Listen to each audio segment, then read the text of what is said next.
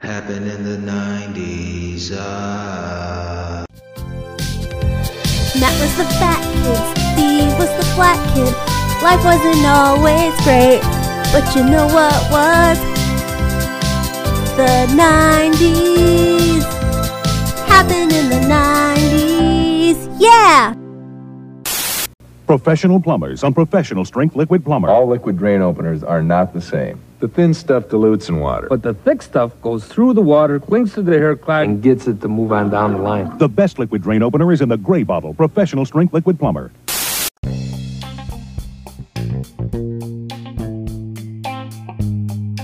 Why the fuck, man? It's 100 episodes and we can do whatever we want now. It's solidified. 100. That's crazy. Bye-bye, double digits. Bye-bye. I'm gonna have to make room on the fucking poster thing, Steve. I don't know what to do with 3 fucking numerals. As the graphic designer, I'm trying to figure out what to do here. I'm panicking. Well, would it save space to go Roman? There you go. I don't know. Hundo? What's a hundo in Roman? I don't even know. I'm not that affiliated with the Greeks. The Romans or whatever. 100 in Roman numerals is a C. So there you go. There we go. We're at C. Episode C, Steve. Hell yeah. We made it. Episode motherfucking C. C unit. Did you ever think we'd get here, Steve? Did you think the world would last long enough for us to get 100 episodes into this show? I don't know what I'm going to wear today for work. Like, I don't know. I didn't know, to answer your question. Like, I don't know what I'm going to eat today. Yeah, I mean, I'm walking around in just like a haze of bong smoke. Just, I don't really know what... We were trying to think of what to eat tonight, and I don't even know when I'm going to do that, and that's in a couple hours. So we're living on the edge here. Man, it's clutch time. Living on the edge! 100 though, man. Like, that's a mark, bro. That is a motherfucking mark, cuz. I feel like we're upgrading. We're going. We've made it this far. We've upgraded slowly but surely. And now, episode 0, we had nothing. We had us, a Zoom account, not even some good mics from what I remember. I didn't even have a good mic at that point. There was no green screen, no background, no fancy background for you. I was on my snowball mic and laying on my grandpa pillow, as my friend Lisa would say. Yeah, those first couple episodes, I was on my grandpa pillow. Well, that's it's comforting, Steve. And we made it through. Now we have better mics. I have a legitimate back. I got some decor. You got a green screen. We got fucking merch that we're selling now. I mean, are we becoming business people, Steve? Is that what's slowly happening here? We're upgrading. We're upgrading for you guys, but no, all jokes aside, it is cool that we made it this far. But we're not done. We're not done by a goddamn sight, and we got to talk about some shit today that I'm fired up. I'm fired up like Al Pacino in The Huddle, Steve. You gotta look at the guy next to you. Look into his eyes. Now I think you're gonna see a guy who will go that inch with you. Hoo-ha! I'm fucking Jesse Spano. I'm fucking getting my tailpipe licked by Jesse Spano in my fucking... He was living like by a lake in LA or wherever, or in Miami. It looked crazy, Steve. Al Pacino's living that fat life. He this is his second time being a Tony in Miami. See? This is the evolution, Steve. If he would have made it and just gotten out of the coke game, he would have been coaching the Sharks in no time. The Sharks. The fucking Sharks, dude. Fucking Randy Quaid Randy. Dude, so as the listeners and viewers have heard, this is our 100th episode. Give me a hell yeah! And Matt, I have a little pop quiz, a little mini pop quiz. I'm gonna sneak in. So are you ready? I'm an expert, dude. I'm ready to fucking go. Okay. Throughout these 100 episodes, what show have we covered the most? And how many times? I'm gonna say In Living Color. 4? No? Nope. Close. What is it? South Park. Scissor me timbers! Holy what? We've covered 9 South Park episodes. Simpsons 7 times. Frasier 6 times. In Living Color 6 times. Martin, Fresh Prince, Married with Children, Seinfeld, and SNL 5 times. I mean, can you blame us? I'm surprised that a couple of those aren't higher. I mean, South Park, wow. I'm humble. There's so much already. ground. I thought I knew my shit, Steve. Now I'm worried. That selection process is hard for us every week, man. We have to skip some shows that we really like, so we can, share the wealth. Here you go, In some Moesha. cases, watch for the Quantum Leap. I remember we watched that. I maybe watched a half episode of that with my grandma. I didn't watch that as a kid, so it's nice to go back, and really just catch up. We covered Quantum Leap twice. We covered MacGyver twice. We covered Walker more than MacGyver. How do you feel about that? Honestly, the MacGyvers we watch were just kind of boring and blasé, so maybe it's for the good, because from what I remember, the MacGyvers we watched was him moving to Venice and then him protecting his neighborhood in Venice. There was no helicopters made with popsicle sticks and fucking him taking a fake pussy and making a grenade out of it. There was none of that. Man, I don't know. I enjoyed the fuck out of those episodes, but I'm just saying, if you stack it up, I'll take a Walker where he's whooping the ass of a whole cholo gang over MacGyver taking on some porn guy. I don't really remember what was going on in that, but with one roundhouse kick. That's all it takes. It's fucking. There's a sonic boom that Chuck Norris creates with those roundhouse kicks, Steve. So good luck. We've covered Baywatch 3 times.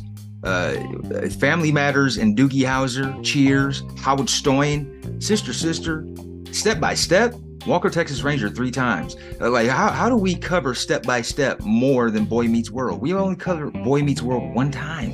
Stacy, one time is the answer to that question, Steve. Because anytime you see an episode of Step by Step, your perverted ass is yeah. I mean, hey, bro, she was lushing out, Had to get on that. I really don't blame you. Stacey Keenan is maybe one of she's an unsung diva of the 90s, Steve. But I'm sorry, Topanga. I'm sorry, Matthews family. I'm sorry, Sean. We got to get you guys in the mix more. And Drew Carey show only twice because, the streaming services. We covered Daria more than Boy Meets World. And we never really fucked with that. But Daria was kind of oh, shit, it's summertime. Daria. Yeah. But honestly, some of those Darias, though, I didn't hate on them. They're fine. It's nostalgic, I didn't watch Aeon Flux all the time, but when I see an episode, I'm into it. Herman's head. I've totally forgot about it. We only covered that once, but I mean, it wasn't something that we regularly tuned into, but that's what we're here for. We're chronicling even the misses, even the rare misses that we take to task on this show. We're doing it for the people, Steve. So, man, I don't remember the Cheers episodes. I think we did one with Harry Anderson from Night Court. Mm-hmm. There was one about a rivalry with the other pub across the street or something like that. I don't know if that was the same episode. Yeah. I think there was a Frasier-centric episode too that we watched, if I'm not mistaken. Maybe that's what we're talking about, and that was just part of it. I'm more of a, see, because I'm a Frasier guy, so I'm more centered towards that. If it's not the Crane gentleman, I'm not as into it, Steve. Call me fancy, but... Now, how many episodes have been scrapped by Al Gore's internet? By the YouTube? Oh. I should know this because I have anxiety every time we upload one that we're going to get fucking popped again. But, I mean, it hasn't been... It's a low percentage. I'm saying 8. And I think I'm... Unless I just haven't gone back and seen that we've gotten popped on some other ones. I'm thinking like 8. Oh, man, that's lofty. 5. Oh, nice. We've been scrapped by YouTube 5 times. They were episode 77, 63, 62, 44, and 13. All because of Vince. Yeah, I mean, that's the problematic thing about doing this show, where we're trying to like reference these shows, and I think it's good, you know, people watching on YouTube and stuff, maybe that have never seen these things. It's fun just to cut from us to like memes and shit like that, but I do think it helps to have a visual reference for what we're talking about specifically. And when you do that, Vince whoever, sometimes it doesn't make any sense what they actually like flag and shit. But yeah, YouTube is not kind to people that are just trying to do like reviews and I guess like nostalgia bomb videos. If you try to use somebody, and it rightfully so, if it was my show, I wouldn't want somebody to just steal it, but we're not stealing it, you know. If they want to cover my machine, yeah, use the Ken Burns effect on still portraits. Yeah, right. I mean, that's what I was gonna do for a while, but then I figured, fuck it.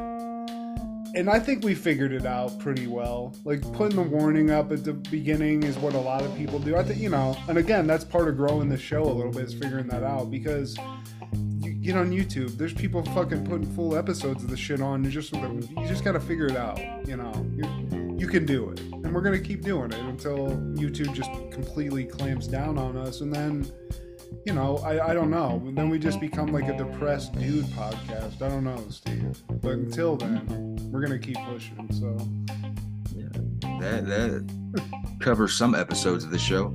But how many of the films that we've covered in detail can you name? Oh God, fuck you, Steve. Marijuana affects the memory. All right, where are we at here? So, definitely, what was the Denzel fucking movie? Virtuosity. We got that. Judge Dredd, we did that. The Stallone one. Judge Dredd, yeah.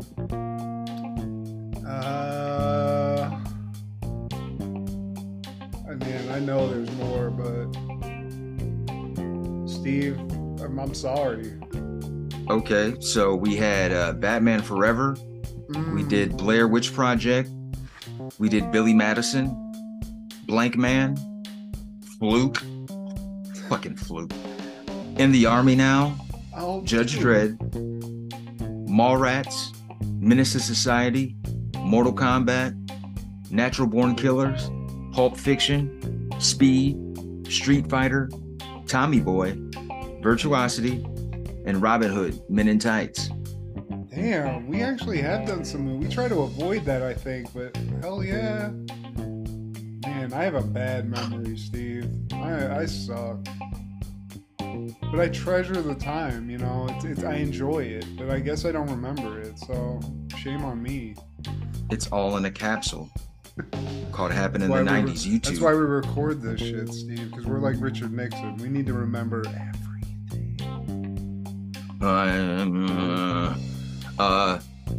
We did 2 Clash of Champions, a Hardcore Heaven, a King of the Ring. We did 2 Nitros. We did a Raw. We did a Royal Rumble, a SummerSlam, a Survivor Series, a UFW event, and a WrestleMania. I believe we covered 2 WrestleManias, if I'm not mistaken. We covered 7 and 12. And some great highlights of wrestling history in those episodes too. Shockmaster, NWO's Inception, basically, like the full story leading up to and including Hulk turning. How about Flying Brian pulling a fucking gat out on Stone Cold? Yeah, that might be one of my favorite just segments in general, Steve. We had so much fun with that. In Cincinnati, how of all could you places. not? Yeah, I mean, Yeah. Pillman's fucking pilled up, coked up, and just gatted up, Steve. He's ready to go. Fucking Macho Man has his career-ending match against the Warrior. Fucking Stone Cold's promo after winning King of the Ring in '96. Hogan shocks the world by going to the dark side. I mean, multiple Rick Rude segments where he's cutting the music, whether it's on WCW or WWF, WWE. Man. Yeah, I mean, I feel like that's like our symphony is when we do wrestling stuff. I think that's kind of how we mutually like bonded anyway when we met. Yeah. So I feel like that it's sort of fitting that's where it's our comfort zone, you know? Especially for you. You're like a historian of the shit. My friends always say that.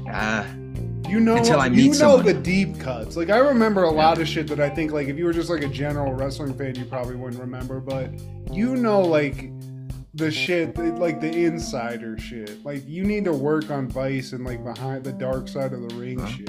You know, Vice, you hear that? just hire the man. You fucking up. Jeez, motherfuckers. I'm in a meat locker set at 0 degrees. Why? To get you to switch to twin value. My job is to monitor the competition and make sure nobody has lower prices. Because if they did, I'd be forced to put my tongue on this metal bar, freezing it instantly and causing great pain upon removal. I don't want to do that. So please switch to twin value for lower prices. Because it's my job. And more importantly, my tongue.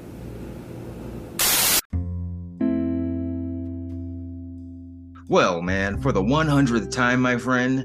Hey, boys and girls, this is Steve G and Matt G with Happened in the 90s, a show where we talk about what happened in the 90s. So get out your Life with Louie box sets and your Mr. Hanky t-shirts, because it's all good, it's all right, fuck all day, fuck all night. Call my bitches, because wherever I go, y'all my bitches, east to the west coast, all my bitches. Tell all them bitches, Steve. Tell all them bitches. You know what? I love seeing in Any Given Sunday's credits, whenever they list the DMX songs, he's credited as just, what's his name, Earl Simmons or Earl Simmons. Yeah, it's written it's written by Earl Simmons. I love that. The government for that, you know, he got paid.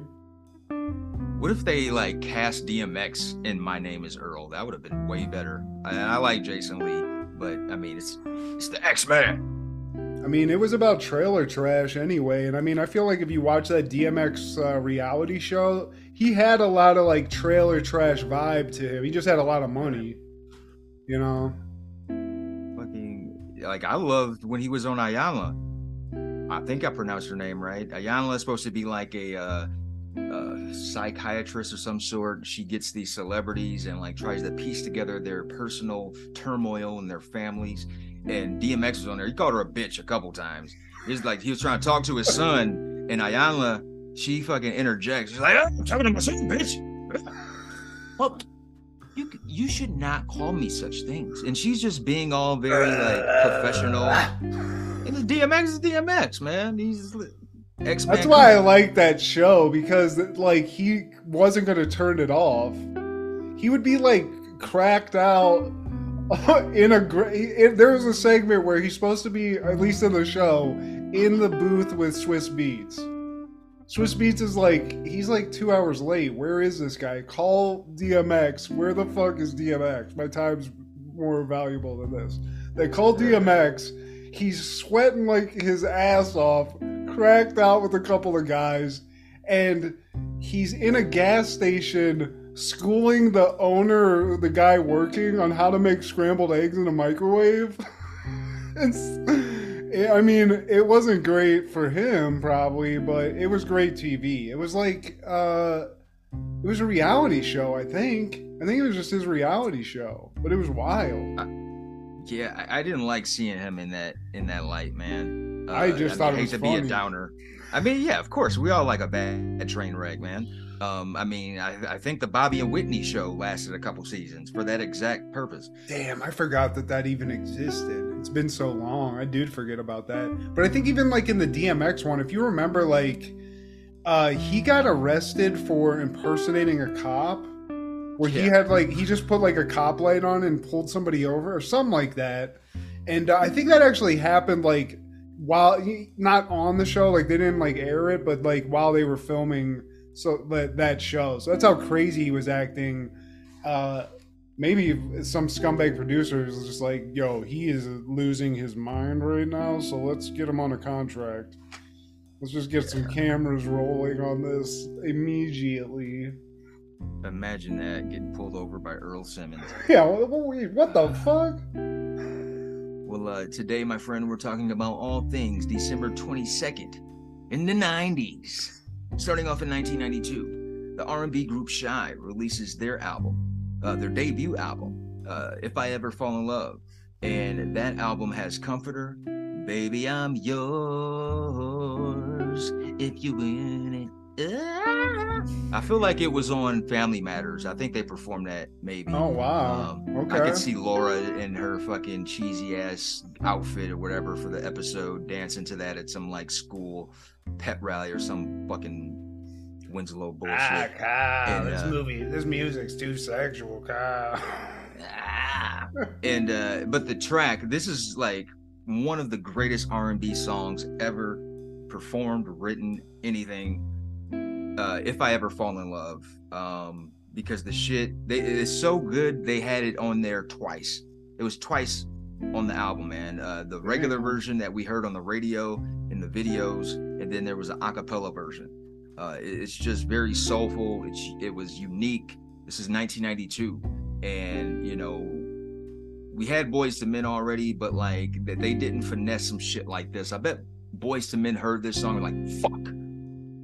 They did it. We need they got us. Yeah. It's just, and if I ever fall in love again, I will be sure that the lady is a friend. I think, didn't they do that on Martin? No. No? No. Okay. Man, I thought he did like saying some like that in a crazy way. Maybe I'm misremembering, but that's crazy. I do remember that song. What is that? What is the name of the band or the group? Shy. SHAI. Oh wow. Yeah. But after that, they released an album that following year in 1993. Yeah, didn't spin the needle. They shied away. Did they shy away from success, Steve? They shied away from public knowledge. Yeah, I mean, is there any significance to the spelling? Is it just a creative spelling? I'm wondering. Because to me, I didn't even think of that way to spell it, Steve. Maybe I'm stupid. I mean, it was the 90s. It's like, hey, it was the early 90s too. Like, let's spell shy in a fucking... That's wacky. Let's go with it. I like that. Ambiguous. Based out of DC, they actually met at Howard University. Yeah, I don't know how the name came about, man, but that following year, 1993, The Nanny airs the Christmas episode. Much to his children's disappointment, as well as Fran's, Maxwell has to be in Washington, D.C. on Christmas Day. Meanwhile, Fran has overextended herself in buying gifts. Yeah, I mean, I think we can both just come out of the gates here and just say that this was a sort of a last-minute select, just because of some information, and I don't care for put me in jail, Steve. Put me in 90s jail, because I could give a fuck about the nanny, okay? But that being said, the end of this episode made me laugh out loud and almost snort coffee out of my nose how ridiculous it was. So we'll get to it. Definitely. I mean, I don't give a fuck about the Nanny either, or most things CBS, but I care about some Fran Dreschers. You're into it, huh? See, this is a nightmare to me. This is scary to me. I don't like it. Well, you know what it is, man. I believe there's a porn parody of the Nanny, and the actress, she resembles Fran Drescher, and I think that's what does it. Is it called the Fanny? Because that's really the only thing I can think of to. Possibly, or I think it's either that or there's a porn actress who just straight up looks like her. And, okay. All right. Yeah. I thought maybe you knew something I didn't. Like maybe there's a secret Fran Drescher R-rated movie that it's like fucking Sliver or something where she just banging a fucking Baldwin or something in a movie. Guess not, but Fran, she can get it, and it's fine. And clearly she can get it because she's about to land this fucking multi-millionaire guy that she's nannying for. Pussy ass Pierce Brosnan. Yeah, fucking scumbag ass. What's the guy that we have? Hugh Grant? Hugh Grant could beat this guy's ass, Steve. Tally ho, Fran. I fancy a little roll in the hay. Have some spotted dick. And it's a Christmas episode, Steve. So we come in. Fran and the kids went ice skating. Niles, the butler guy, the sassy little... There's always a sassy butler in these situations. It doesn't matter where we're at. And he's sort of, decorating for Christmas. He's getting the whole the Sheffield residence ready to go. And, sassy attitude, but he's trying to school Fran on some stuff in this episode, Steve, and I appreciate that. Like cranberries on a string. Fuck it, why not? Some popcorn? Why not? This is not things that I did, but these are the things rich people make their butlers do to get ready for Christmas, Fuck it. When you got a guy sitting here, buttling all over your house, fuck it. Put some fucking popcorn on the string, Niles. Hop 2. Let's do this. But Niles is over it, man. Just because he's doing it doesn't mean he likes it. He's actually considering converting to Judaism because Hanukkah is not as much of a hassle. Yeah. Just put up some menorah candles, call it a day. I mean, you got Fran right there just to ask some questions, because that's one thing I was wondering. I was like, isn't this chick Jewish? And she is, but she's open, Steve, and she's wanting to, get into them draws of Mr. Sheffield, so whatever. And she loves these kids and whatnot, which I still don't get, because right at the beginning, these kids are like all hoity-toity, and she starts throwing up tinsel, and the one kid's like, tinsel before the lights? You trash. I'm like, what the fuck, kid? True value Ryan Gosling has a mini stroke, and all these kids are trash. They fucking suck. All these kids, they don't have the look. Like whoever their competition was in these auditions, they must really be fugly. Especially the oldest one. Like I get you got a boy, the younger ones, they're probably gonna grow up. But you selected an adult chick that just is that Miss Durr, our fucking substitute, Steve? Yeah. Is that Miss Durr?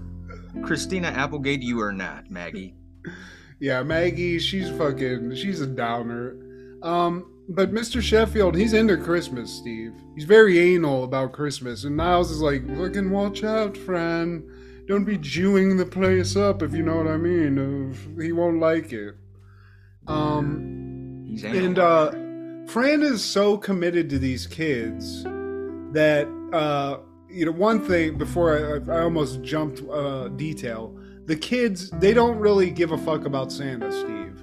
They don't believe in Santa. They worship Edna, their personal shopper, who buys them all their Christmas gifts every year. And Fran, this touches something in her head. She's like, this isn't right. I'm gonna buy these kids gifts with my money, which is just stupid. Cause bitch, you don't make enough. And you're working for a rich guy. Let the rich guy buy the shit. You show up, and also we find out, you're gonna be taking care of these kids on Christmas while this guy's in Washington, D.C. with Cece, the bitch goddess, doing something with the Kennedy Center. We never get any details. He's got to give a speech at the Kennedy Center on Christmas. For what? He needs to fuck Cece. Yeah, exactly. That's really what that was. They're trying to get away, and you can tell. Because Cece's a little like, oh, he's not going to have any time to do anything else. Anything else. And Grace annoys the fuck out of me. Like, no present pleases her. I just want my daddy here. Bitch, y'all rich. He'll be back.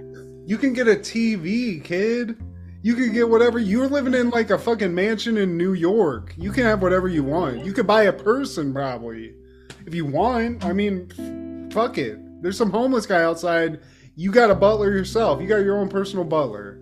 You're good. Each of y'all probably have the Zach Morris phone in your fucking room. You can call that motherfucker when he gets off the plane. How about that? I mean, it's, you know, it's fine. You're going to be fine. You got Niles to hang out with. You got Fran to hang out with. You got Edna to hang out with. And, but, you know, the dad's cool, but he has to go. And seems kind of apologetic about it, but he's going to do it. So he's like, Fran, thank you. And while all this is happening, Fran is worried about money.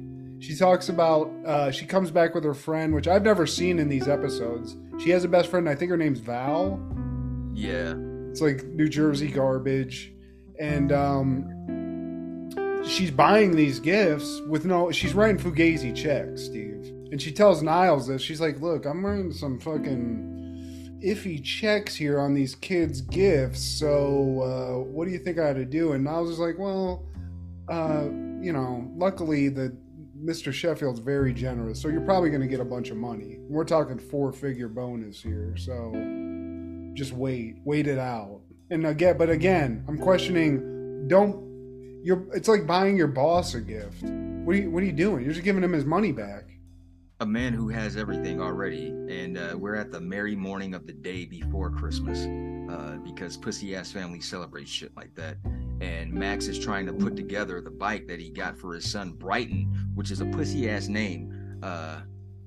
Yeah, it's just cringe all over. But he can't put a bike together because he's a fucking pussy. Yeah, and then we think he put it together because we just sort of cut away from that, but it turns out he can't because he gives his son a fucking fucked up half-built bike and calls it a bike kit. Yeah. The wheel is where the seat's supposed to be. Hey, Dad. And then Niles, bitch ass, sassy ass, gives him a screwdriver to put it together for Christmas. So he's got the right idea. He's all about fucking with these kids. You know, that's what I'd be doing. I'd really be trying to put the screws to these rich ass dilettante ass kids, but you know, They're nice, I guess. And yeah, exactly. And they're celebrating. They give out gifts, and Fran is assuming she's going to get the same bonus that Niles gets because he gets that check. But when Fran is about to, she's like, yes, I'm about to get that fucking money. Instead of an envelope, she gets a box filled with a fucking I mean, it looks like a bong, Steve, but, you know, maybe that's my pothead ass just seeing that shit. It looks like some bullshit, you know? Yeah. Anything's a bong, you stare at it enough.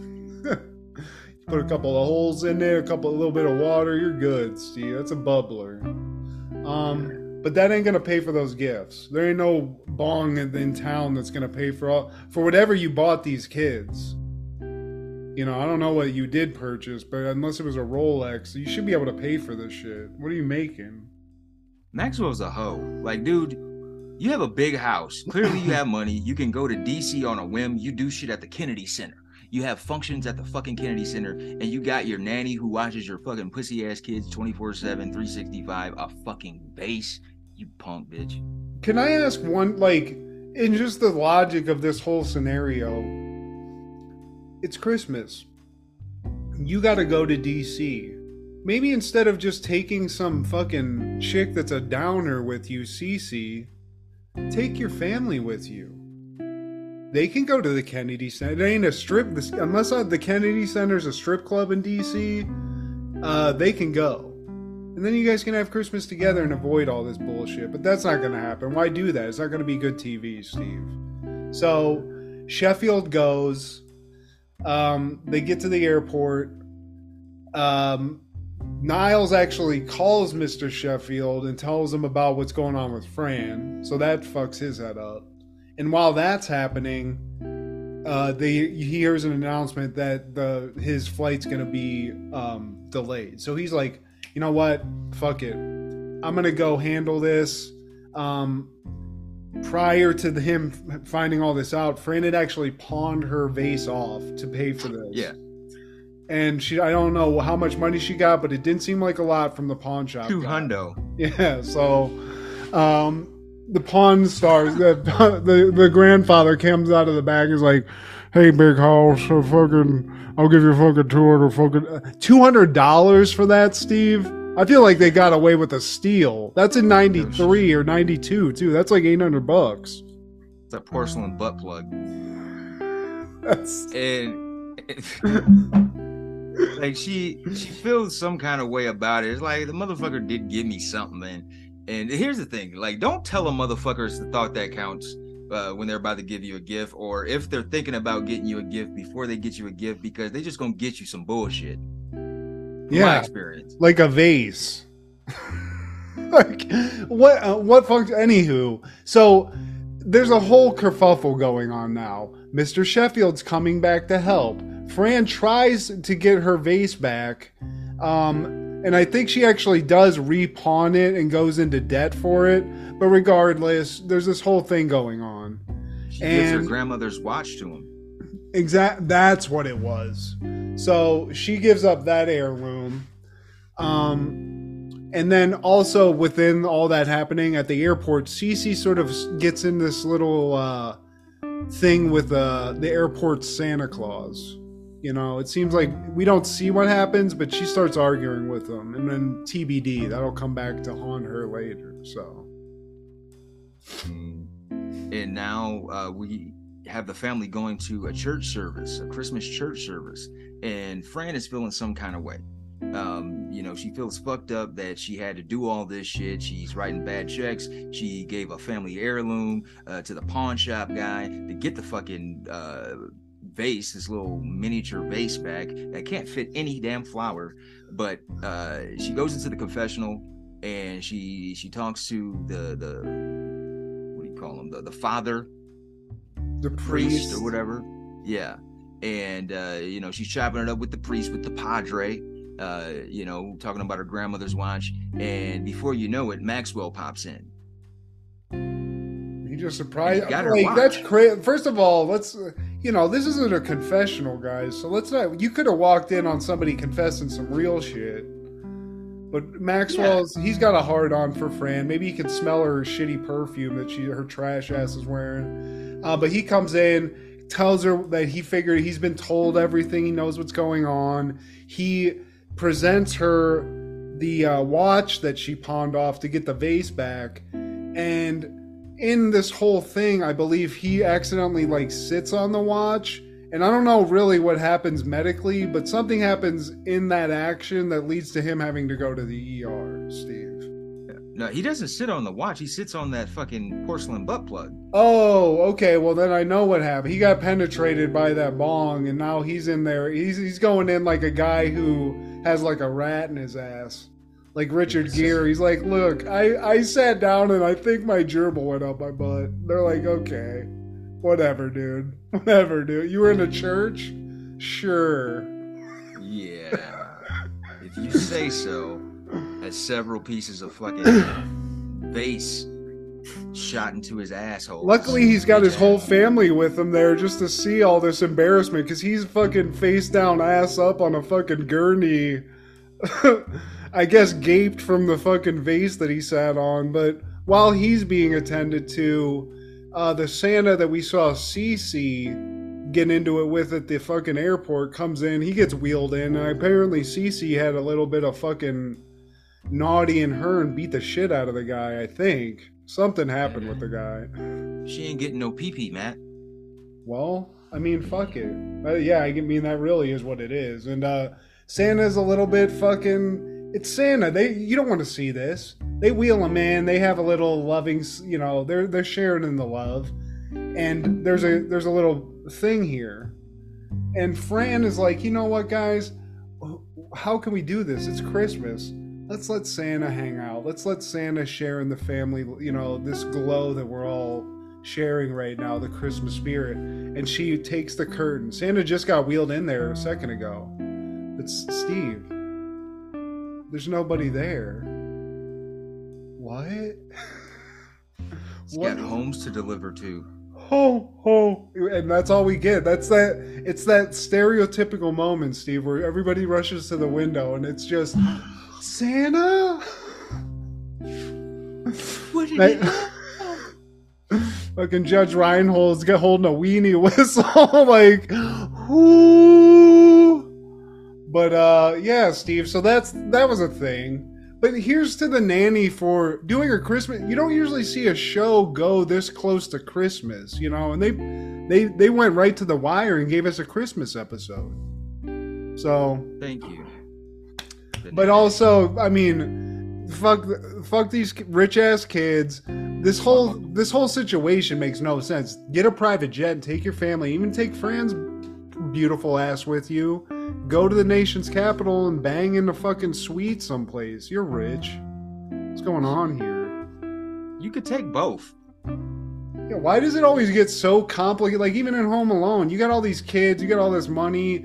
You could make it. You could make idiot-proof it. You got the money to do so use it. You know, Mr. Sheffield, get a suite. Get a couple of suites, and Niles can watch the kids, and you can have like a bang vacation with Fran and the other one. Maybe Cece can show up and help relieve a little stress too. You know?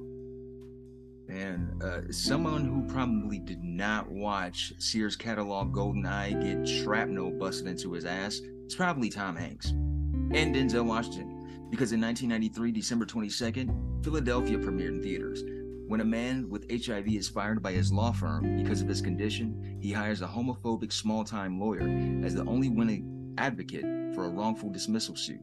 Directed by Jonathan Demme, starring Tom Hanks, Denzel Washington, Jason Robards, Mary Steenburgen, Antonio Banderas, and Joanne Woodward. I've seen it. I think it's a very famous movie. It's one of the movies like we were talking about last week, Steve. If you even enjoy it, you ain't watching this a bunch of times. You know, it is what it is.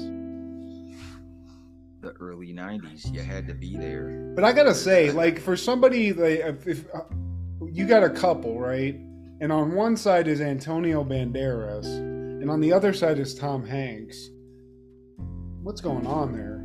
Antonio, you could have done way better, you know? You could have done way better, but this is a downer movie. It's about AIDS. Tom Hanks obviously killed it. I think he got an Oscar for this. So you might have even said that in your intro. And yeah, very famous movie. Just not something that I'm going to ever watch again. So yeah, this was his first Oscar, and you know, he would go back to back like fucking the Lakers, the Bulls, like Drake, and follow that up with Forrest Gump in '94. And he had to lose almost 30 pounds to do this role, man. And Denzel Washington, he was requested to gain some pounds, and to the chagrin of Tom Hanks, Washington would eat chocolate bars in front of Tom Hanks. I like that too. That makes it that's a great behind the scenes moment. God damn it, Denzel. And as of this year, 2022, this was the last Denzel Washington role where he does not play the main actor. Oh, wow. Look at his suave ass there, though. Look at him. I need a mustache like that, Steve. That's fantastic. And this is just on the heels of Malcolm X. Like, Malcolm X was released like late 92. No, this isn't on the heels. This is about a year later. Yeah. But I mean, Denzel, as always, man, crushing it through the 90s. And did he get an Oscar nod for this? Like, was he in it, or was he like for whatever you call it? You know, for the Academy. Well, whatever the thing is, it's not leading actor, but supporting actor. Well, it was nominated for other things outside of Best Actor. It was Tom Hanks and Denzel. He was nominated at the Award Circuit Community Awards for Best Actor in a Leading Role, but it would go to Tom Hanks. Cause I'm gonna burn this motherfucker down. King Kong ain't got shit on me. So yeah, he was nominated for some things, but Denzel didn't win for this film. It's a fucking tough one to watch, man, because you watch a dude deteriorate in the movie too. Like, he's kind of normal looking at the beginning, and then by the end, Tom Hanks is all withered away and has like lesions all over his body. It's crazy. Well, I mean, this helped make people aware of HIV because it was still somewhat fresh.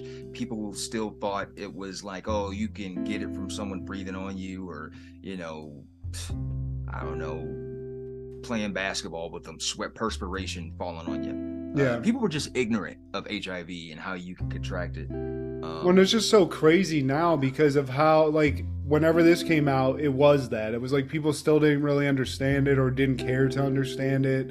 It was a gay disease. You got it, you died, all this stuff. And now I mean, I feel like AIDS and it's like AIDS and herpes. It's like they're the same thing at this point. You don't die when you get AIDS. It's just like an annoyance, you know, which is a cool thing. Honestly, it's probably somewhat as a result of awareness being brought to it by movies like this. And it was praised for that purpose. But in 1995, Dracula, Dead and Loving It premiered in theaters. Mel Brooks' parody of the classic vampire story in its famous film adaptations. Directed by Mel Brooks, starring Leslie Nielsen, Peter MacNicol, Steven Weber, Amy Yazbek, Lizette Anthony, and Harvey Korman. See, I didn't realize it was a Mel Brooks movie. I knew it was Liam Neeson in the title role of it, but I always assumed, for whatever reason, I thought maybe this was just like an offshoot of the Naked Gun movies he was making. Sort of that same like parody movie, but that's dope, dude. That makes me want to go back and watch it now. Because that guy that did the Naked Guns, he did like a lot of those parodies too. Like, I think it's the same guy that did Airplane, if I'm not mistaken, and he also did Hot Shots. Oh, that's the same dude. That makes sense. Yeah. I mean, totally. But yeah, this movie is, from what I remember, and you can hear it, like Amy Asbeck's in this. Just like apparently, this is probably filled with a lot of Mel Brooks alums too, which makes me want to watch it again even more because he never really misses, you know. And I think was it Harvey Korman? Yeah, he's a regular on the Mel Brooks films, or he was. He's no longer with us. But Leslie Nielsen, man, a fucking legend. And you know, I never seen this. Never seen it. I mean, you definitely should watch it. Now that I remember it, because again, I like sort of attach this to Naked Gun, and you know, I like those movies enough, but I was more of a Hot Shots guy, and but Leslie Nielsen, dude, he's a G, dude. And one thing, he doesn't sort of get the credit. He's always in, like, a lot of our memories, kids of the 90s, he's this guy. You know, like, he's in these goofy movies, but he was in a movie, I think it's Creep Show, that's like almost a Tales from the Crypt movie with, like, different little serial movies in it. And he's in this crazy one where he plays, like, a guy who's gonna kill somebody, and he plays, like, a psycho, and he's good at, like, dramatic acting. He's a really good actor. And I mean, before he broke big with the parodies, man, he had a whole career doing like serious roles. Yeah, I mean, he's good. And he's like a very, you know, he's like he looks like one of those he's like a classic actor dude, like celebrity, you know. One of my favorite Canadians. On that same day in 95, Grumpier Old Men premieres. John and Max resolve to save their beloved bait shop from turning into an Italian restaurant, just as its new female owner catches Max's attention. Directed by Howard Deutsch, starring Jack Lemmon, Walter Matthau, Anne Margaret, Sophia Loren, Kevin Pollak, and Daryl Hannah. Yeah, you didn't like these movies, huh?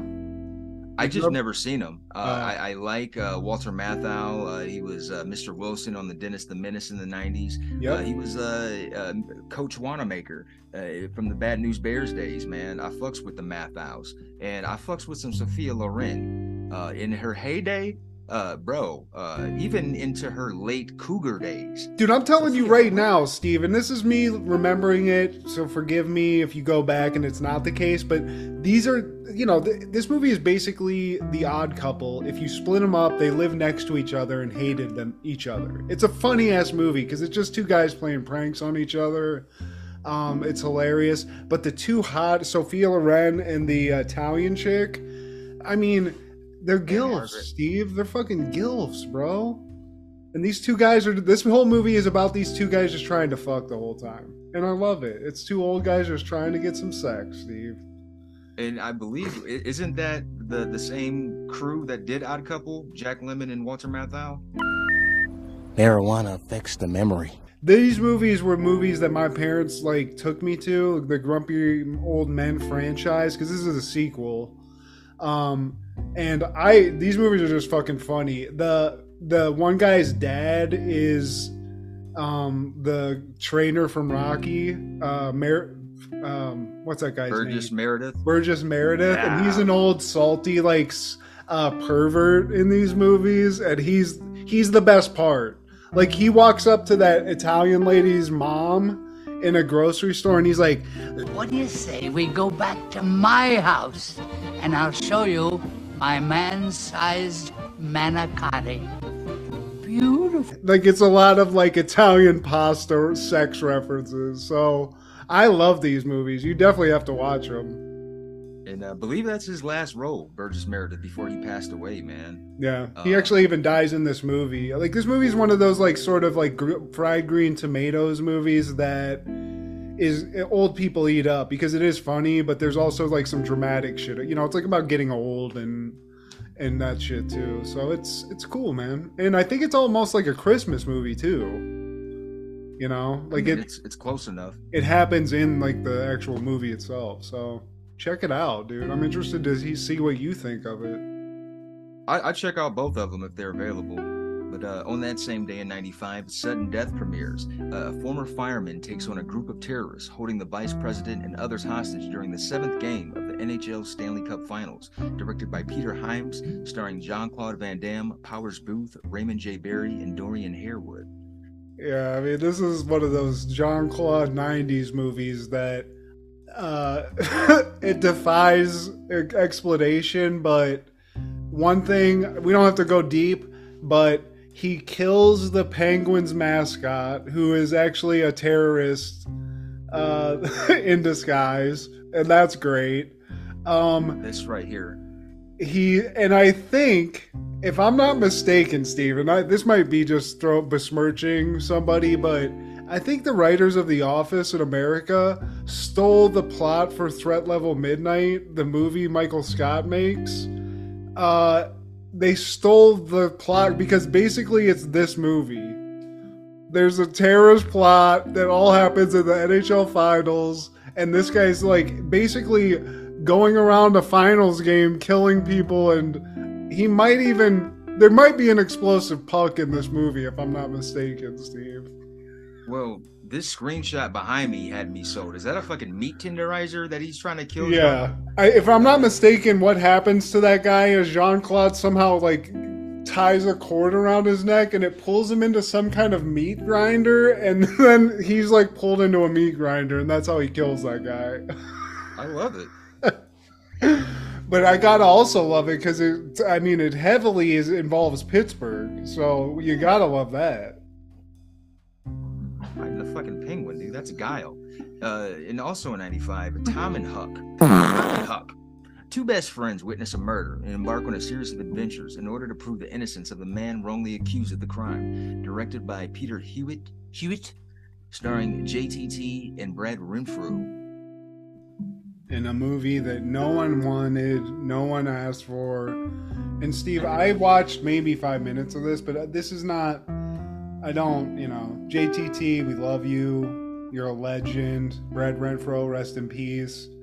Walt Disney, maybe dig a little deeper, guys. We don't need this. Oh, you don't like my movie, huh? But also in 95, Waiting to Exhale. I feel like this is one of those coming of age. Based on Terry McMillan's novel, this film follows 4 very different African American women and their relationships with men. Directed by Forrest Whitaker and starring Whitney Houston, Angela Bassett, Loretta Devine, and Leela Rashawn. Isn't Leela Rashawn in Any Given Sunday? Isn't that Willie Beeman's girl? Yeah, we have another one, another twofer that was in Any Given Sunday. But yeah, Leela Rashawn was in that. She played Vanessa, Jamie Foxx's girlfriend, and I feel like this picture is kind of iconic from that movie, from Waiting to Exhale. It's about all 4 women finding their peace. They've been done wrong by their men, whether it's cheating, whether it's abuse, and was it Loretta Devine, her husband, played by Gregory Hines, she finds out he's gay. So they go through it. All 4 of these women, these men are just, you would have thought these men were characters in a Tyler Perry movie. Like they just going through the fucking ringer. And this is kind of symbolic because she's leaving it all behind. Fuck this car, fuck this house, start a new life. And I'm going to link up with Wesley Snipes at the end of this movie. God, what a power couple that is right there. Wesley Snipes and Bassett. I mean, look at, you know what's really wild to me is like that maybe proves that Angela Bassett is either like an angel or some sort of vampire. She doesn't look any different now. I saw her in Black Panther 2, and I'm almost convinced that they put a gray wig on her just to make her look old in that movie for a little bit. They were like, look, we got to figure out something here because they're going to find out. You're not aging, bitch. She can bite my neck any day. Please, dude. We should all be so fucking lucky. Yeah, but Waiting to Exhale, we weren't watching it, Steve, other than just maybe to see some of that. Yeah. Maybe to see a little bit of that. I watched it too, but just, we weren't going to the theater. Fuck no. According to Whitney Houston's longtime bodyguard, David Roberts, Houston suffered a cocaine overdose during the film's production, and that's been reported. People covering this movie, yeah. So her habit started, a while ago, well before the 2000s, man. That shit's so crazy, dude. I mean, they're making that movie that's coming out. Like, I think it's actually maybe just came out. That's like a biopic about it. Like, I wonder how much they'll like cover of that part of it. Because I mean, I feel like that, other than that, like the huge success, yes, but I mean, the astronomical like thing that happened at the end of her career, like how do you make a biopic and not discuss that a little bit? And that's wild. She OD'd on the set of a movie. Yeah. And they were like, look, we only got 30 days. So get some Narcan in her and get her out here. That's crazy. And R.I.P. to the legend, man. But also in 1995, the final episode of Where in the World is Carmen Sandiego airs on PBS. I had this on rotation when I didn't have other options in the afternoon.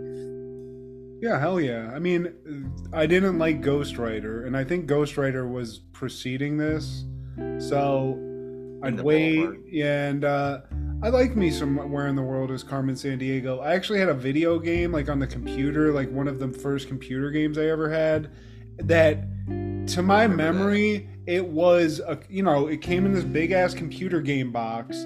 But one of the things, Steve, it came with like an almanac, like a huge fucking dictionary-sized book that you had to like do some fucking research in and like find answers to questions in this game. And looking back, it's like, how am I not a super genius? What was I doing that I wasn't paying attention to this game or this show? Like I didn't retain any of that fucking knowledge, Steve. Chief would be furious at me. Yeah, you wouldn't be a gumshoe, a good gumshoe. Gumshoes. Rest in peace. Correct. Chief is passed. Yeah. Yes, that's correct. She passed away, I believe, in the 2000s, and she's also known. Her voice is known from the Warriors back in the day, from the movie The Warriors. Really? Yeah, she was like the radio DJ that would kind of do the narration of what was going on in the streets. Nice deep cut. I didn't know that. That's cool. Really? No. Warriors is a weird movie to me. I think that came out because I think like after like Diddy did the shit in the one at the beginning of that one song, and I figured like somebody told me what that reference was. I came onto the Warriors shit. It's a weird fucking movie, but it's good. It's yeah. Lynn Thigpen is her name, and she passed away March 12, 2003 at the age of 54. Damn, she was young. That's crazy. It sucks. Cerebral hemorrhage. Yeah, man. How much of the theme song do you remember? Where in the world is Carmen Sandiego? That's it. I remember there was a lot of scoob bop doop doo boo dop doop doop boo dop. Hold on, now I might get it. No, I don't know it. Well, she'll ransack Pakistan and run a scam in Scandinavia. Then she'll stick 'em up down under and go pickpocket Perth. I said it off beat. She put the misdemeanor when she stole the meat from Lima. Tell me where. I forgot, dude. I forgot it had a bang in that song. She went from Thailand to Thailand to Thailand to right back. And then the Pakistan thing comes in, I think. Hell yeah, Steve. Shout out to whoever doo-wop, the doo-wop group that did that shit. Yeah. Somehow, someway they fit a barbershop quartet into all of this, because why not? They say weed does bad things on earth. I digress. Thank you, Carmen Sandiego, for the memories. But in 1996, St. Louis Blues right wing Brett Hull scores his 26th NHL career hat trick to reach 500 career goals in a 7-4 win over the LA Kings. With father Bobby Hull, it would be the first father-son combo to reach a record 500 goals. Brett Hull, that's a famous hockey name I forgot about. Oh, man. Hulster? Brett Hull, the St. Louis Blues. Before I got... Go ahead, sorry.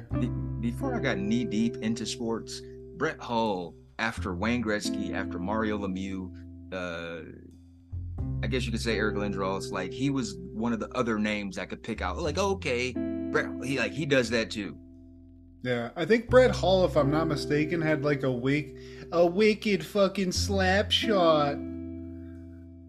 I think so. I think that was like his signature move, if I'm not mistaken. But shout out Bret Hart, or I almost said Bret Hart. He probably played a little hockey too, eh? Definitely. I wonder if he did, Steve. Is Bret out there just fucking slamming fucking wristers and shit? Oh, he was like a what do you call him? He had some kind of association with the Calgary Flames. Oh, he had like an honorary. He got like a 2-day contract or some shit. Some shit. But somebody who probably didn't watch NHL on this day or anything Brett Hull at all in 1996 is probably your boy Steelers Cordell Stewart, because he would run for a record 80 yards, a record for a quarterback for a touchdown. Slash, dude. I have mixed emotions about Cordell Stewart, because as groundbreaking as he was as a player, and he was one of the, he wasn't the first mobile quarterback or anything, but he at one point he punted, he ran shit back, he was Slash, he did a bunch of shit, which was pushed cool. The envelope, he was the precursor to Mike Vick, was it Lamar Alexander? Before those guys, he kind of walked, or should I say, rushed. Yeah, and I mean, he was successful. He got us to almost to the promised land, Steve. But the last time that he was a factor in my life was when we were living in the dorms, and he fucking just biffed a fucking playoff game against the Patriots, and he just could never put it all together. He would have some great stats, he would do some cool shit, and he'd win a good amount of regular season games, but when you wanted him to fucking throw that perfect pass, he'd throw a fucking perfect interception, Steve. And that, to me, is his legacy. It was just mediocrity. Just pull the titty out and not let you fuck. I think Yeah, that's I mean, it is. It seriously is that. And I mean, but he made me happy, and he was my quarterback through most of my formative years in Ohio. So, a lot of verbal abuse he took from the Ohioans, and I had to withstand that. And most of the time, it was great because he was fucking Cleveland Browns teams up for about a good decade. So. In the 90s, that wasn't really hard to do now, was it? Is it ever hard to do, Steve? Still. Let's be honest. No, I'll be Steve. Now, in 1987, Scotty Bowman of the Red Wings, he beat the Boston Bruins, or the Red Wings did, 4-2, giving him 200 wins with Detroit and making him the first NHL coach to record 200 wins with 3 different teams. It was also Montreal and Buffalo. He got a good team in Detroit, though. Those Red Wings, when we were living there and like going through school, they were always at the top of the NHL, even if they weren't winning Stanley Cups all the time. Now, you could say right place, right time, but I mean, for him to have success in Buffalo and Montreal as well, and I guess it's the perfect storm because he had some hitters, as you said, man. There was Osgood, there was Yzerman. All those guys who were like Hall of Famers now, man. And I remember them going to the Cup and getting the Cup. Yeah, I had a friend that was huge into them, that loved them. So I definitely remember the year they won it. And I think, they were going up against like those Avalanche teams too, like back in the day that were really fucking good. So it was just like, a good time for hockey, and especially if you were in Detroit, for sure. Now, December 22nd, 1998, DMX will release his second album, Flesh of My Flesh, Blood of My Blood. And the releases from that were Slippin' and No Love for Me.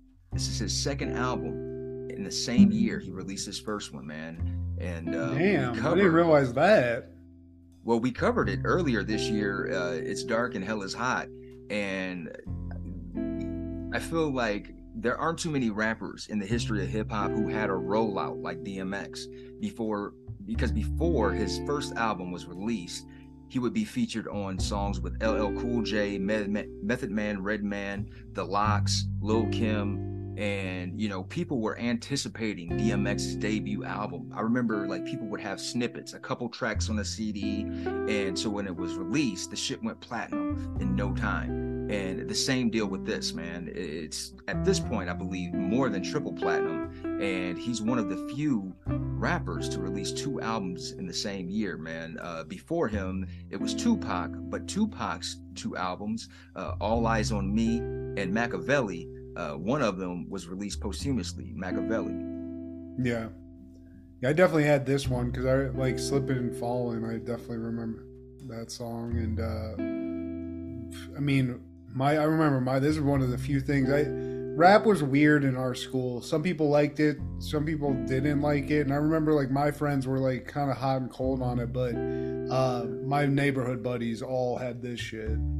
I had this was definitely in my CD case, and it is wild to think that he did two albums in 1 year, like one of which being his first.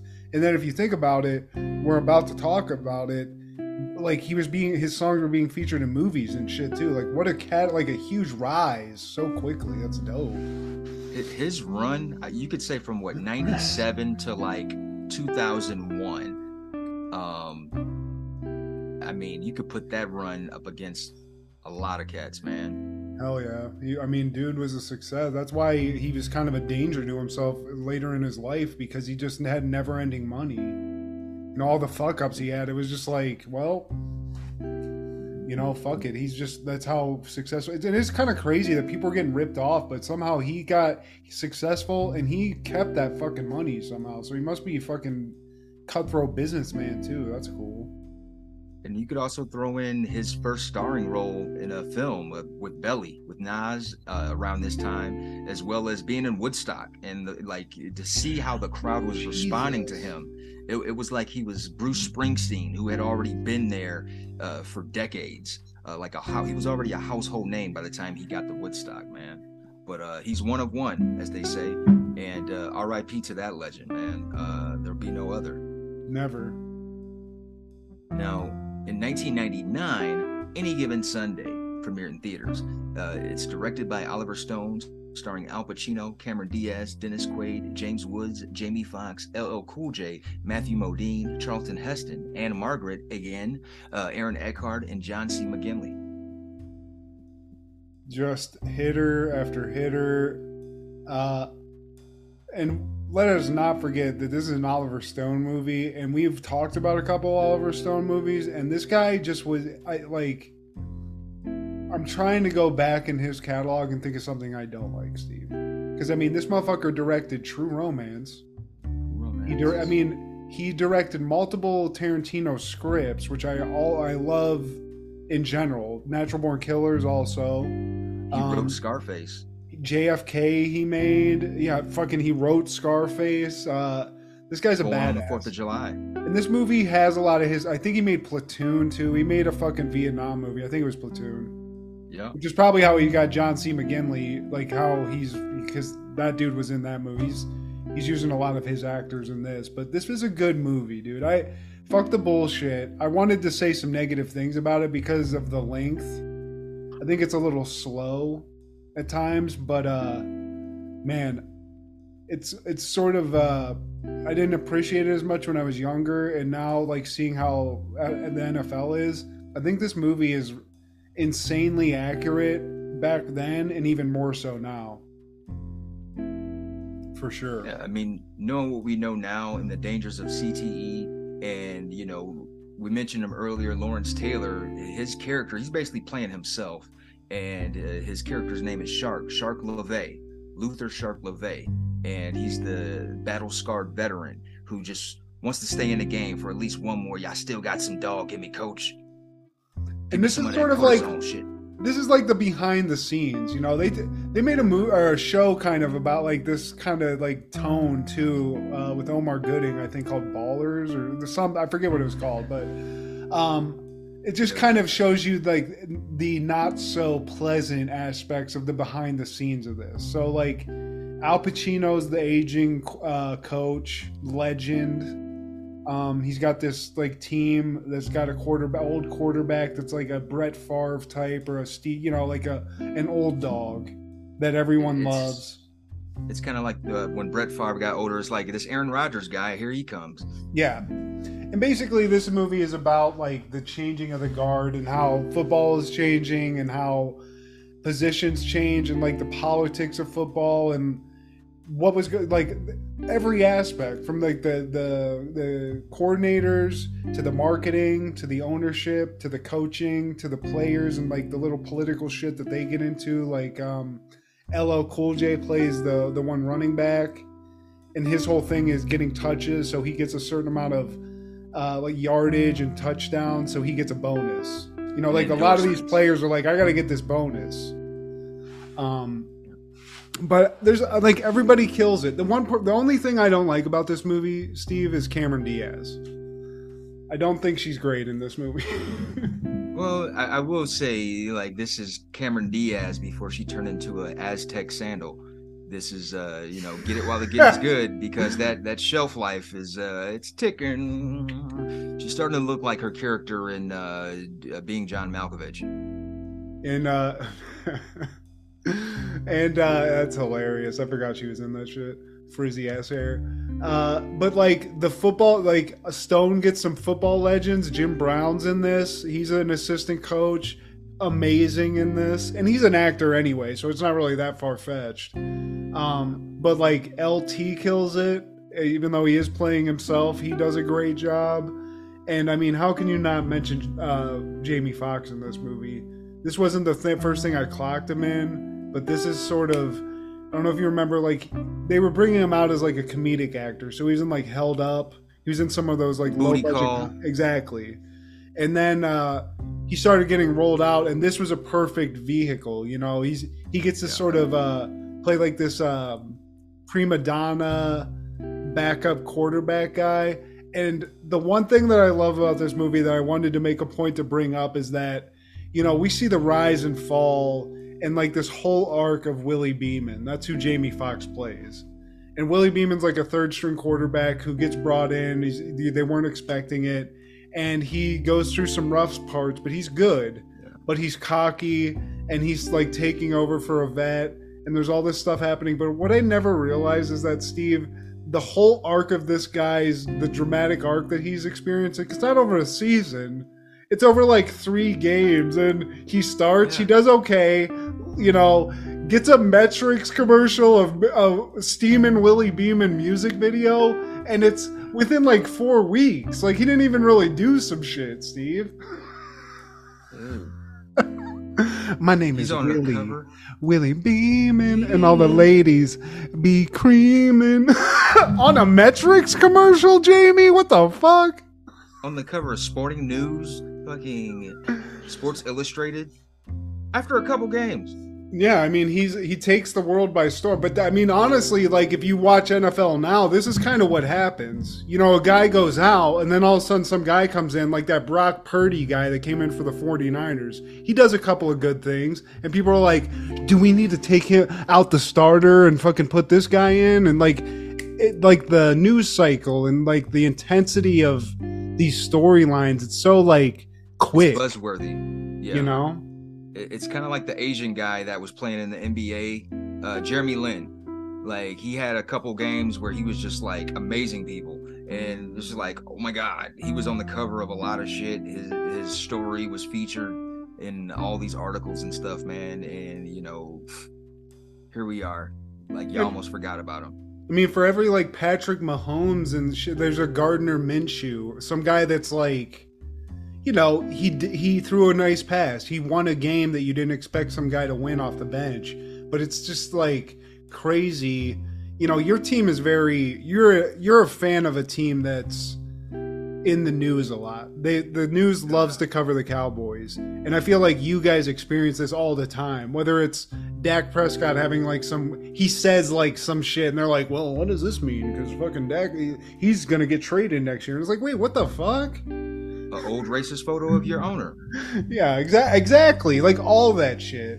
And this movie does a great job at that. And I think, like, to me, my favorite stuff is like, of course you love Al Pacino in this movie, but I think he does a great, like, he's good at like the role he plays, this like tired coach that's sort of like, most of this movie, it seems like he's sort of like confused by the world that's going on around him almost. Like, he's like too caught up in the lights of it all. He's like used to like a bygone era and shit. And that does change, but he does a great job at that. And he does great coaching speeches. He's got a bunch of those. And even when he's just like being sort of sad and like partying with Cameron Diaz's mom, you know, and shit. And you can tell he's just like sad, like all his friends are dead and stuff. Like, there's just something great about him in this movie. That's not really, he's not like, you know, Scarfacing it up. I mean, he's yelling a lot and shit, but I think he killed this, you know? And I believe that's Anne Margaret. Who yeah, it is. Yeah, man. So we had two twofers. And Cameron Diaz, she's the daughter of the owner, and she's chewing Al Pacino out throughout this movie, telling him what to do. Like, you know, we call the shots. We might have to let go of the Shark, LeVay. We might have to let go of Randy Quaid's quarterback character. Because, I mean, hey, man, this is a young man's game. And we might have to let go of you at the end of the season. How about that fly shit? Yeah. And her dad, who is dead, was like this guy's best friend and like sort of they had all this success together. And it also is weird that, you know, this is a football movie and they do everything to like make it like the NFL, but they can't use the names. They mentioned the Dolphins a couple of times in this, so this isn't some world where this is like a league that exists aside from like this is the XFL basically. Something like that, I guess. It's not completely fictional. Yeah. They want to make it seem like these guys are in the league, and we see the rise and the downfall of Willie Beeman. You know, he gets that gust of fame, and you know, the people are feeling him. He's in the commercials, all in the videos, singing and dancing. And you know, his girlfriend, who's played by Leela Rashan, her name is Vanessa, and she sees the shit up close. She's like, dude, you're already doing it. You're like not the same person anymore. Like why don't you like go fuck one of those groupies? And his attitude, he's like, bitch, I don't need you. Those weren't his exact words, but that was the attitude. It's like, you fat bitch. Fuck, maybe I will fuck one of these $1,000 whores. And she goes for like, gets real personal too. She's like, you can't even fucking read, so you can't even understand the fucking playbook, you dumb motherfucker. And he's like, well, bitch, get the fuck out, and they have that fight, and he kicks her out. And he like, to me, when I was watching this, you know who this reminded me of? Antonio Brown. I was like, ooh, he gets like success. He's great. I mean, he had more extended success than Willie Beeman did. But then, like, what I was thinking was hilarious and kind of goes into what I was saying about this quick arc.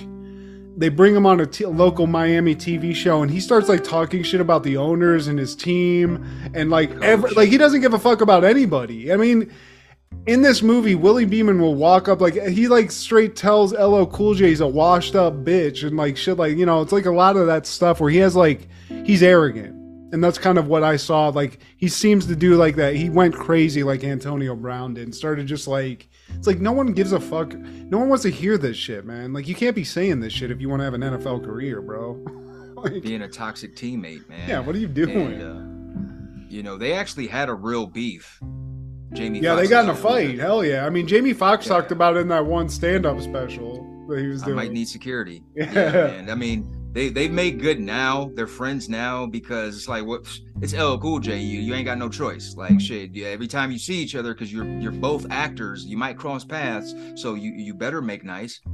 Well, and I mean, it was great for Oliver Stone because in this movie, like, the two characters those guys play don't like each other very much for most of the movie. Like, they get their heads together at the end, but for most of it, it's like LL Cool J's pissed at Willie Beeman because he's not getting touches, and like the thing about him getting his numbers, and Willie Beeman's talking shit about him and like changing plays and stuff. And yeah, dude, that is hilarious though, because I remember in the stand-up, Jamie Foxx was like, "Yo, man, you realize that this is just like, I'm not this guy. This is words written on a page, man. Like, this ain't real." But apparently LL Cool J was just really method with it, Steve, I guess. And, he's letting it get to his head because even Lawrence Taylor, the shark, invites him over to his house, man. They're like, man, it's going to be bitches. It's going to be blow, man. Michael Irvin's going to be there. Shit. He's supplying it all. The bitches and the blow. And so Jamie Foxx, or Steamin' Willie Beeman, he comes to the party and he's talking shit on the host. The motherfucker invited you into his home. He's like, man, I don't give a fuck about that washed up motherfucker, concussion having ass. And then like word gets back because, LL's character doesn't like him. So he goes back and tells Lawrence, and he's just like, look, man, he said this, that, and the third. It's like, oh, really? That's how you feel? That's how you feel? Well, shit, fuck your car. And that's when he puts the chainsaw to his truck, man. And it's like, well, shit, how am I gonna get home? Motherfucker, you figure it out. Steaming. LL's doing some blowski off a stripper. That's great. And we let us not forget Jessie Spano herself is in this movie as a prostitute that's gold digging on Al Pacino, on Tony D'Amato. That's his character. And dude, I mean, Elizabeth Berkley, we can say a lot of things, but that bitch is sexy as fuck in this movie. Like, God, she still is, bro. God, I mean, they don't hesitate. There's some camera angles here. I mean, they don't. This is just this is some nice '90s sexiness. I love this. I was so excited, so excited. I'm fucking a hooker that looks like Jessie Spano. Take me to Bayside. Oh, she tickles him. It's so sweet, Steve. She's like one of those like nice hookers, She's putting all the money away to go to college. And, Willie, he gets checked. He gets a reality check because motherfuckers stopped blocking for him. He's getting racked. He's getting sacked. I think he got sacked about 6 times in one game. Oh, that game, but that whole sequence, though, in the rain, that is one of the coolest looking sequences in film, period. It's just so, like, stylized. It's cool. And, now that he's slapped back into reality, man, he comes across Vanessa, his ex. He sees her at some poppin' nightclub, and he chases her down. And she's not trying to hear any of that shit because he's too volatile for her. And she's a simple girl who likes simple things, despite going to a poppin' ass Miami nightclub that professional athletes attend. I don't think that's simple. That's what Kendra said. We were watching it. She's like, she's at the same fucking party he is. What the fuck? That's not what simple girls stay the fuck at home and watch. Yeah, man, get a fucking DiGiorno and watch some Netflix. We don't go to a Miami Coke party and fucking to have dinner. Like, she seemed like she was going out on a date to have dinner with that guy. I was like, what is the disparity here? Like, there's some guys doing blow off strippers' titties in a bathroom and they're about to have a nice lunch or dinner someplace. Like, I don't know. I don't want that to happen at the Denny's. You know, I don't want to be like shown up like that if I'm out on a date, Steve. But Jamie Foxx gets her in that bathroom and he charms his way. He's like, "Can I call you?" She's like, "Yeah, you could call me. Fuck that guy." He wants that old thing back. And one thing that's like, basically Willie Beeman got his shot because Randy Quaid's character Cap Rooney, who is this Brett Favre legendary quarterback, gets knocked out, and he gets knocked out bad.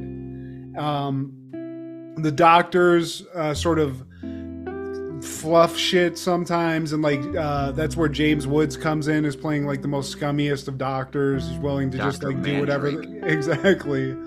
And you know, while Willie Beeman's sort of coming up, the politics behind the scenes is that Cameron Diaz's character, Christina Pagliacci, doesn't want the old dog to come back. She wants this new exciting team because she's trying to pull all these strings behind to maybe get a new stadium or move the team.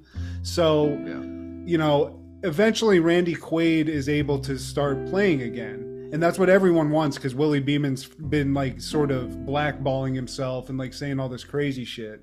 So they get him back, and they, you know, go back to this old guy, and he's like got shell shock. He even tells Al Pacino, he's like, "Dude, I don't think I can do this shit anymore." And Al Pacino sort of like I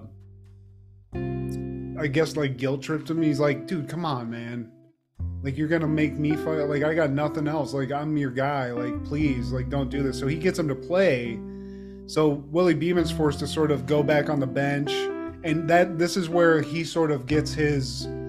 He sucks it up. He like becomes the teammate everybody wants, and proves and like sees that what he needs to be like a leader, be a quarterback, and we get all the way to the end. Like, they make it to the playoffs. They get in the first game. Randy Quaid's playing. He plays his lights out, gets knocked out in halftime, and Willie Beeman takes over, and history is made, Steve.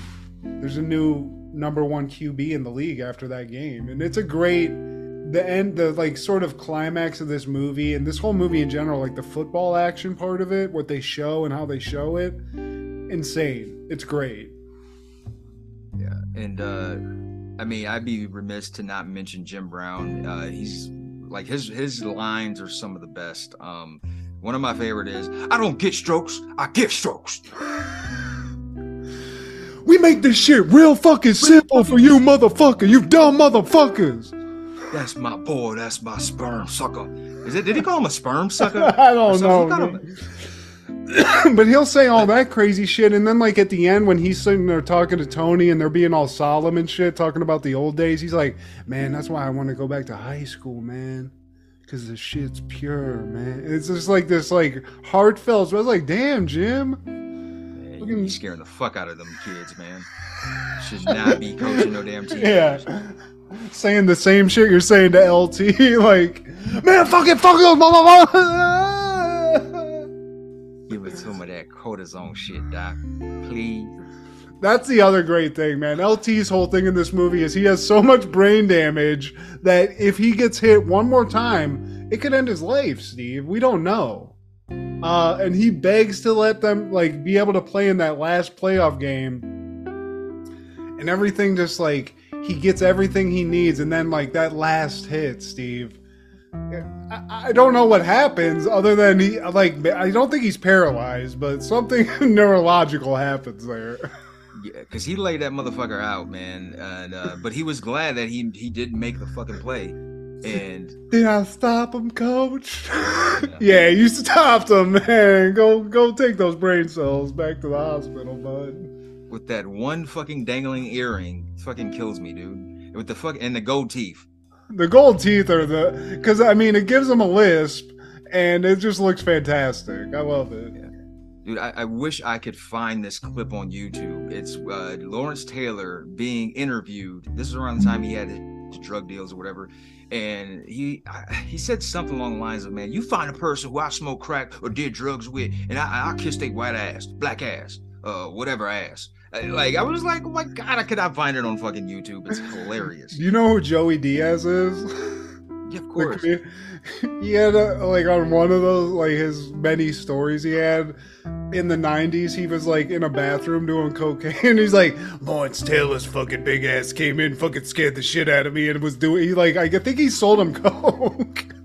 Lawrence Taylor sold him coke, or he? No, he sold Lawrence Taylor coke in the fucking 90s in some way, which makes sense, man. He was, you know, isn't he in Waterboy? Like, don't smoke crack. Yep. Or he either said that or don't do drugs or something. Yeah, some shit like that. But in the closing credits, man, we see that Coach D'Amato, Al Pacino's character, he's actually going to another team. He's not retiring.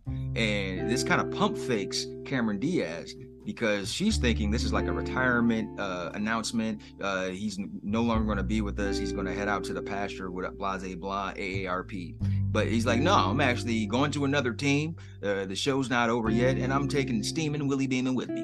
And I did my first action, sign Willie Beeman. I love the guy after he leaves. It's like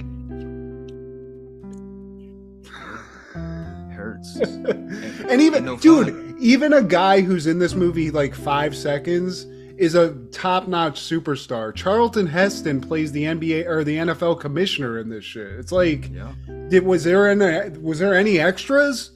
Was there fucking Johnny Unitas was one of the coaches. Yeah, I knew like they show a couple of guys. Dick Butkus is one of the coaches too. Dick Butkus, Barry Switzer. And Oliver Stone actually plays one of like the color commentary guy. He's like Barry Switzer's partner on the telecast. But I think T.O. was in this movie. Who is? T.O. Terrell Owens. Hell yeah, he is. I noticed that too. I didn't know it. I saw it last night. I was like, damn, I didn't know that shit. They show his face and everything. It's on the jersey. Yeah.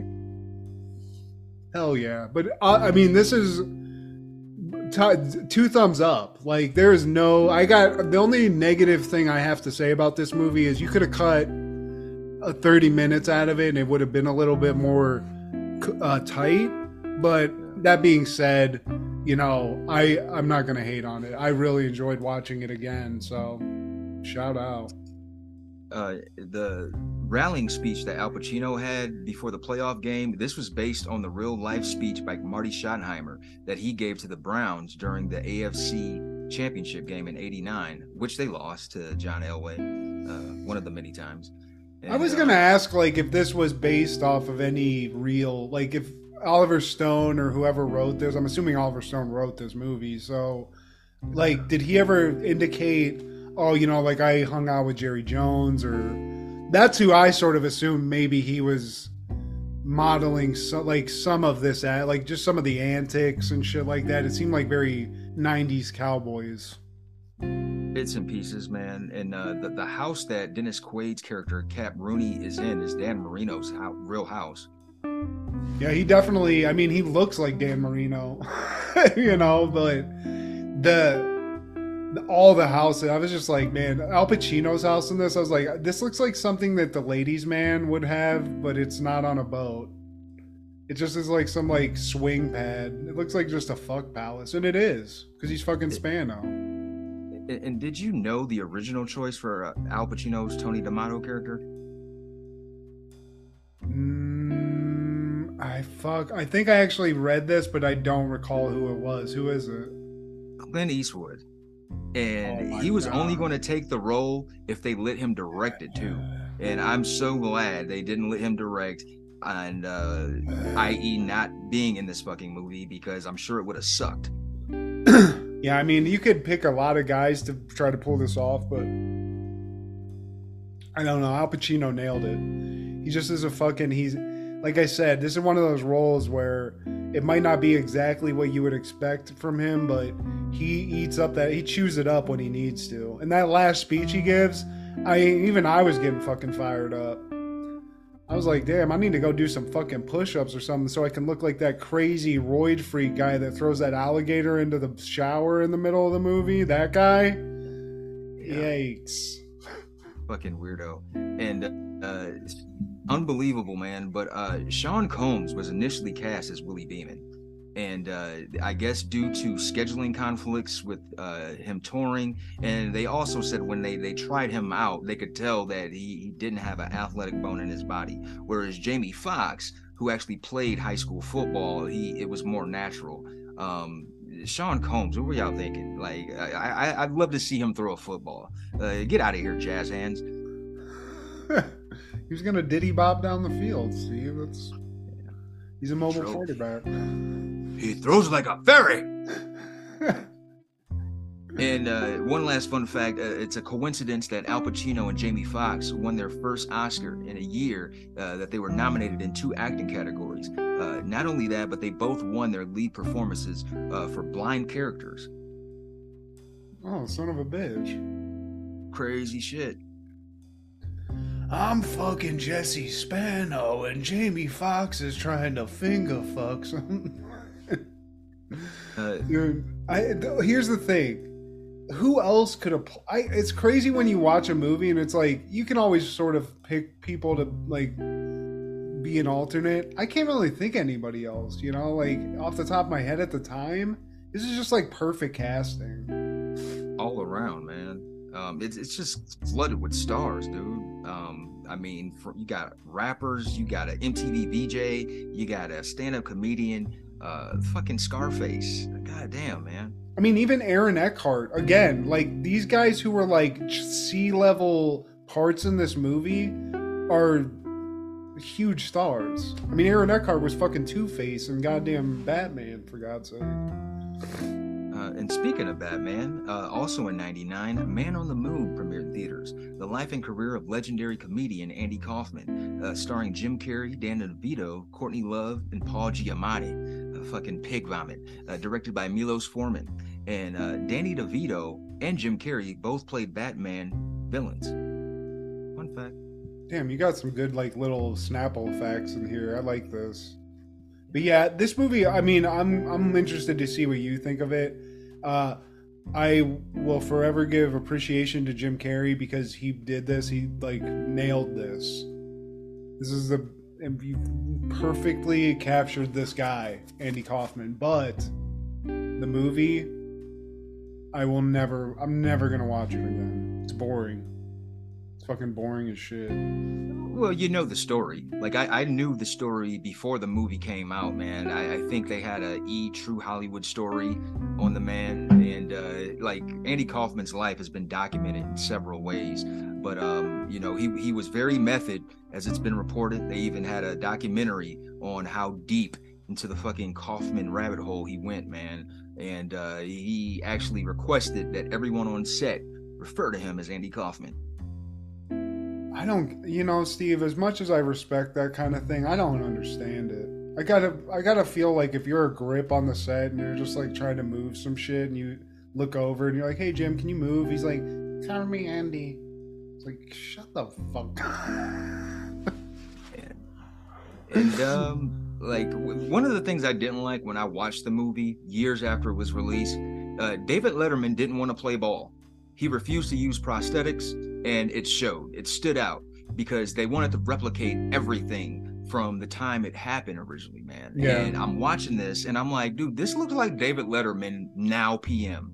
Like, you guys didn't want to go through the route of just throwing a little bit of makeup to make him look younger, give him that late night fucking NBC fucking vibe. No, but yeah, it was David Letterman's refusal to do so because, as you know, we all know he's not a movie guy. He hasn't been in too many. I mean, Lawler did it. The King did it. You're better than royalty, Dave? I mean, I respect you, but that's weird. But yeah, I mean, the thing I don't like about this movie, Steve, Courtney Love. I don't like that. There's that. I don't enjoy that. And it's just it's a slow burn. And you're probably right. I think more of the boredom for me is that you just know this. Like people our age just sort of were fed this. We were wrestling fans too. So we sort of got a portion of the story many times over because we watched Jerry the King Lawler and knew about him. But, you know, again, it's one of the best biographical portrayals of somebody I've ever seen. Like, you know, you said about Ray, that was great. This, I mean, he nailed it. It's just one of those movies where, you know, I'm not the biggest Andy Kaufman fan. I appreciate the weirdness that he brought to the world and what he was willing to do. But yeah, I just, you know, other than this being a historically great acting portrayal, just that is what it is, you know? Well, I mean, maybe you're not giving him his flowers like it should, because he was before our time. I think before we were even born, I think he had passed, man. But like, you know, I watched Taxi back in the day, and the man had an interesting story because I feel like he's the godfather of a certain realm of stand-up comedy. He wasn't like your typical stand-up comedian that went up and told jokes and made people laugh like a Carlin, a Pryor, or even a Robin Williams. He, I feel, is like before, he is the precursor to Sacha Baron Cohen, where like he kind of like has this a lot of gray area. Is he being real? Are we being trolled? I'm trying to think of another example. Eric Andre, maybe. Yeah, I think Tim and Eric also. It's just like the commitment to something weird. You know, it's like this isn't supposed. Like he would get on stage and do that thing where it would just be him reading, and then he'd be like, oh, da, da, da, da, da, you know, and it was just it was the weirdness. He was just such a singularly bizarre guy who not only did those weird things, but he would be willing to take it to the point where people were, I mean, they wanted to like rip him apart, basically. You know? It showed courage, man. And I mean, even in this movie, Jim Carrey pissed off Jerry Lawler, just like originally Andy Kaufman did. But that was shtick. But Jim Carrey actually got slapped when they redid that on the David Letterman show. They say he slapped him harder than he ever hit Andy Kaufman, because that's Jim great. Carrey, he was just that obnoxious, man. That's awesome. See, now I like it. Now I need to go back and watch it, Steve. And Jerry Lawler offered to do this movie because initially Disco Inferno was going to play Jerry Lawler's role, and Jerry stepped in like, whoa, hold the fuck up, no, hold the horn, no, I'll do the Inferno. Yeah, I don't blame you, Jerry. Alex Wright was like, don't go. We have a tag team match. We can't. Now, any Jingle Bells, Batman Smells, Robin laying eggs? Well, we talked about it, Steve, I think, but maybe we weren't we weren't recording, but I watched that Cleo, Who is Miss Cleo documentary on HBO, and for 90s aficionados, 90s fans, not only is it a look back at something that was a huge thing in the 90s, the psychic hotline, Psychic Friends Network and Miss Cleo, but I love that they had 90s celebrities, Raven Simone and the chick from Mad TV. Deborah Wilson.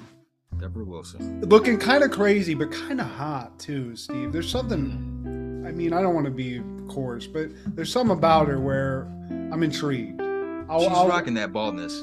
Yeah, she is. And she's very, she seems very emotional though. Like she's very almost emotional about this. And maybe it's because she feels bad about like making fun of her on the Mad TV a little bit, but yeah, it was cool, man. It was a cool documentary, and it sort of shed some light on some stuff that I wasn't aware of. And I think it makes Miss Cleo, like, rest in peace, by the way. It makes that woman sort of, I think it really paints her in a great light. Yeah, because it showed that she was a genuine soul, man. Like, she just happened to be caught up in the bullshit greed of, what was it, the PRN hotline? And also, like, the one thing I didn't understand, and maybe, you know, whatever it was, but, you know, she was just she had blood lineage from, like, to Jamaica, but she wasn't Jamaican. So she wasn't born there. Yeah. She was putting on some affectation with this Jamaican accent. But that being said, like, to me, when I was starting the documentary, I was like, oh man, we're gonna find out some juicy shit about that chick. Like, there's some dirt she was doing, or like she's gonna be on here like in a restaurant. Like, get the fuck away from me without, you know, we're gonna find some like sinister shit. but she was just like, she figured out a hustle. Somebody made her sort of like elevated her to be like the face of this brand greedily. Like they made a lot of money off this lady, but ultimately, whether or not she knew what was going on, she seemed just like a sweet lady that whether or not you believe in that stuff, like the tarot cards, you know, it can bring people comfort just to like talk to somebody and get, even if it's bullshit. And I don't think she was trying to hurt anybody or like bilk anybody really. That's the one thing I got out of her. Whereas like she really, yeah, I don't think she knew exactly how much money was being made because she wasn't making it. And to me, that's the only thing that I would have thought was probably sinister on her end. So it was cool. But man. we all thought she did at the time. We thought she was breaking in dough. And I mean, that's why Deborah Wilson, like, she was talking about, like, sort of maybe how she regretted it and, like, you know, her take on how she portrayed her and stuff. And you can tell that, and we all believe that, and even she did. Like, you thought she was literally, like, the face of this company making all this fucking money, and she was very much not that. It's always somebody behind the scenes. What about you, bud? I gotta say, man, we're taking a break. That needs to be said. This is our last show of the year, our 100th episode. So yeah, we'll revisit and we will return in January for season 3. My God, man. And this shit's only gonna get better, man. We've been talking about a lot of stuff, and I think now, you know, we're just two normal guys that are doing this, everyone. Like, we don't have a lot of money, and we're just trying to, like, do this on our own with no budget. And I think, like, we're settling into something here that I just, if nothing else, really enjoy doing. But I definitely am committed to just keep doing it. And I think this next year we're really going to, as many upgrades as we've already had, Steve, I think we're going to continue to do that. And I'm looking forward to it. Same here, buddy. Please like, share, subscribe, and comment. Tell your sister, ain't no other cats got love for me. Ain't no cats gonna bust slugs for me. Ain't no cats gonna shed blood for me. But my dogs is gonna be a thug for me. Come on. Please listen to Over the Culture every Sunday, Crushgasm with Kendra every Wednesday, B3F Podcast with Joey and Steve, and Don't Worry, B-Movie with Amanda and Wade. This is Steve G and Matt G with Happened in the 90s. Episode 100.